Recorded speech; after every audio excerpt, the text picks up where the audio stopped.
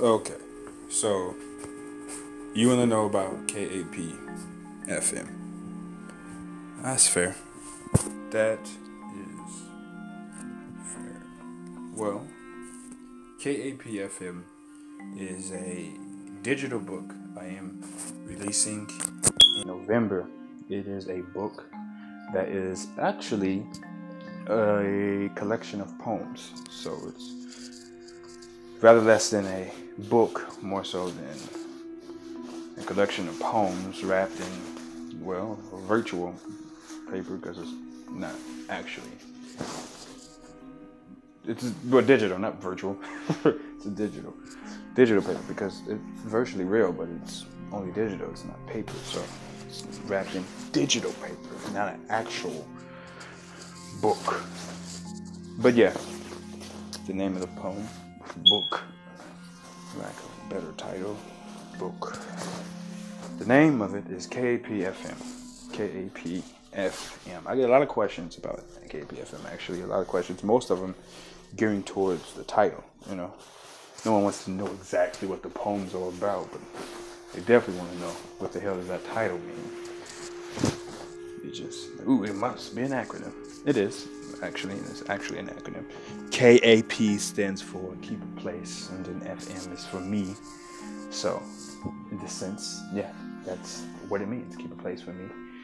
Emotional roller coaster that is the human life. You must learn how to keep a place for all of your emotions. Good, or your perception of good at least, and then the bad, the ugly, the beautiful, the mundane, the ordinary, and the extraordinary. You must keep a place for all of it because it exists. That which is felt must exist, right? So that's one way to look at the title, KAPFM. The other way to look at the title is the FM part, right? FM is a broadcasting signal or frequency that you listen to music or just the radio on FM radio. I'm sure you guys heard of it. Well, KAP is Keep a Place for Me broadcasting system. It's supposed to represent the energies, frequencies that we feel throughout our life. And how we vibrate on different frequencies based on the emotions and life's traumas and great, beautiful aspects of it and what it puts us through and what it is to us. So it's supposed to represent the frequencies that we vibrate on. Keep a place for me, FM. So that's the double entendre for the title. I always find it quite difficult to actually explain the title because it makes sense to me, but the more I talk about it, the more I feel like, I don't think people would get it. Which is, not necessarily a terrible thing. I would love for them to get my work, but that's the point. For them to get it, and excuse the fan, for them to get it, so it makes sense. I share my work in order for people to reflect on themselves, to see themselves or see someone else that they know in my work. And maybe it changes the way they think. Maybe it changes the way they react. Maybe it's just the light at the end of a dark tunnel. Or maybe it is the darkness, showing you how dark the world can be, reminding you how important it is to be that light that you see in the world, or that others see in the world. But, of course, that's just me hoping that's what they take from it. Like any other work of art, it is subjective. Beauty is in the eye of the beholder. So, what they take from it may not be what I intended for them to take from it. But as long as they take something from it, nonetheless, then I would have fulfilled my purpose. It's actually kind of funny because I've been writing these poems for quite some time. Or at least I've been writing poetry for quite some time. Some of the poems are very old, very few, but some are very old and some are rather new comparatively. But it's odd that writing those poems at each given time, it never occurred to me that all of them would end up in just one collection. It's actually mind-boggling because at each point when I wrote those when I wrote those poems, they were all during different points in my life, during different periods.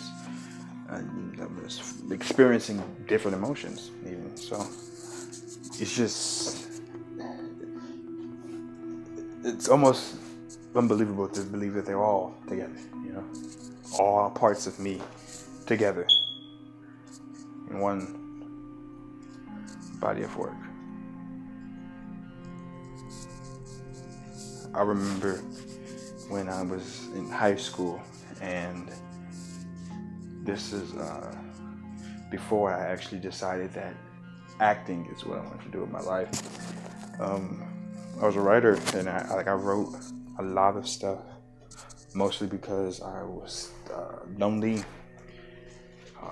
bored, or just didn't have anything else to do, which would be bored. And I would just write, and I always imagined that maybe one day someone would be able to read my work and be like, wow, this is good. Like even with the teachers, when we had in my English class, when we would write things that were catered more to the creative side rather than the academic, I would always just go, or try to at least go above and beyond and just write as much as I could and just go all crazy, all out for it. And I always got good grades in English, especially when I took creative writing class, especially always in English. But I've never felt that the teachers actually read my work, at least not until senior year when I took AP English. That was the only time when I felt like the teacher was actually reading my work, because I remember vividly, and this is one of my proudest moments in senior year, actually, with one of the strictest, harshest grading teachers, just teachers in general.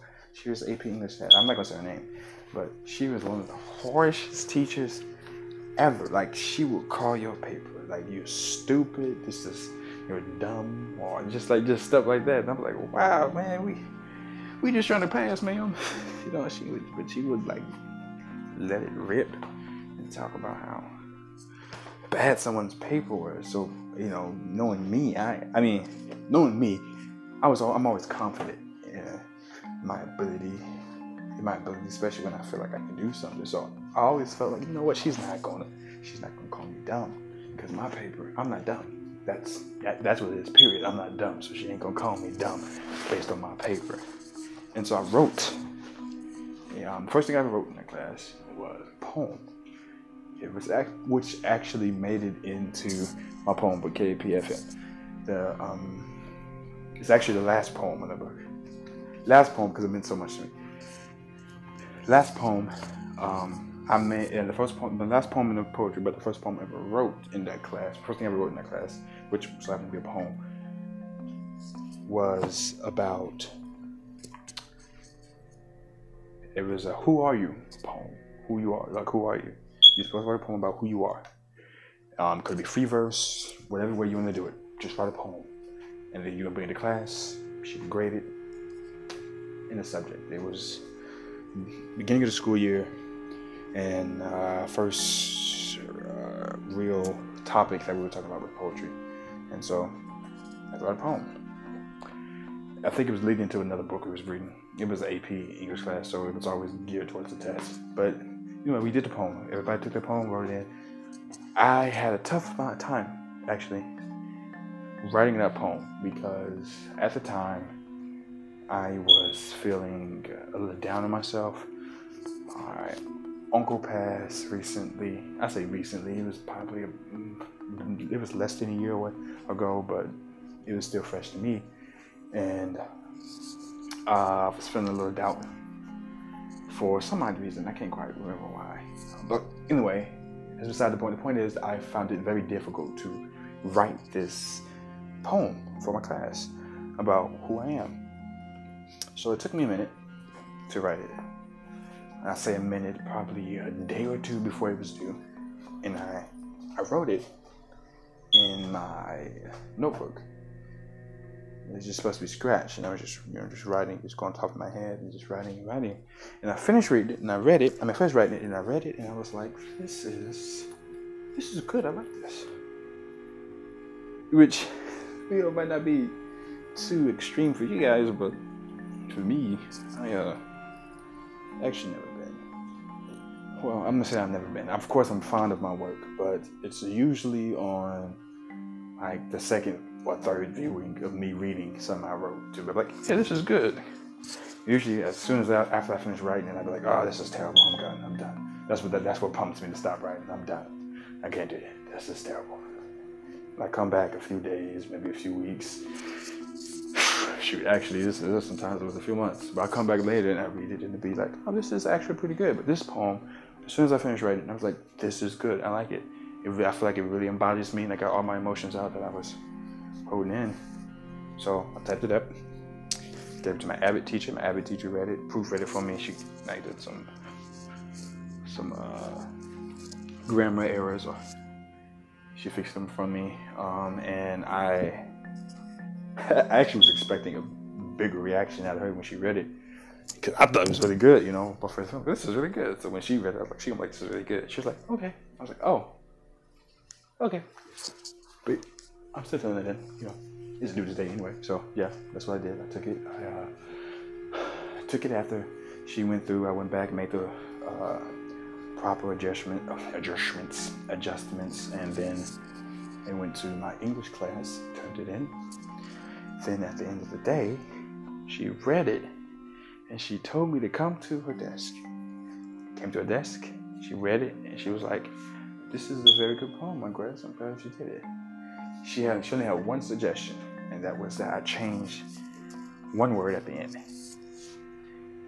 And for a long time, it bothered me because I don't like taking suggestions when it comes to poetry, because poetry is supposed to come from within you, your heart, your emotions, the most raw, pure form of yourself. No matter how it comes out correctly because it's your emotions. And so I had some time accepting that she wanted me to change that. I ended up changing it anyway. She's a teacher, but I changed it.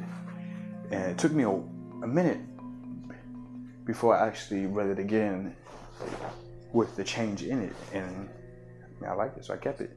But that was the first time that she took interest in my writing. Second time, we had to write dialectic journals based on a character in a book. My character was from Grendel. My character was one of the soldiers or heroes who was supposed to kill Grendel but didn't. And so I wrote some dialectic journalism, from his perspective. And she just fell in love with him. She praised him, and that meant so much to me. How much she really enjoyed reading them that she quickly became one of my teachers. Quickly, as soon as you ain't got, you say no more. As soon as you show me praise, say no more. That's enough. You're my favorite. No, really, it meant a lot to me to have her, at all people, one of the strictest fucking teachers I ever met in my life, praise my writing. That made me feel great, and I loved it. And so, I appreciate that from her. I appreciate that from her. I feel like she made me a better writer. a more, how should I say, more well-rounded writer. That is what she made of me. And I appreciate that courtesy she showed me. I do. KP FM, out November 24th. Check it out. It's only $2.99, Amazon.com. Digital copies only. It is a journey. My journey. Your journey. Her journey. His journey. It's a journey of the human life. Of the human struggle. Experience it. Accept it. Love it. Share it. Embody it. Most importantly, learn from it. Take from it whatever you need, wherever it is, wherever it may be. Take from it. That's all I ask. KPFM.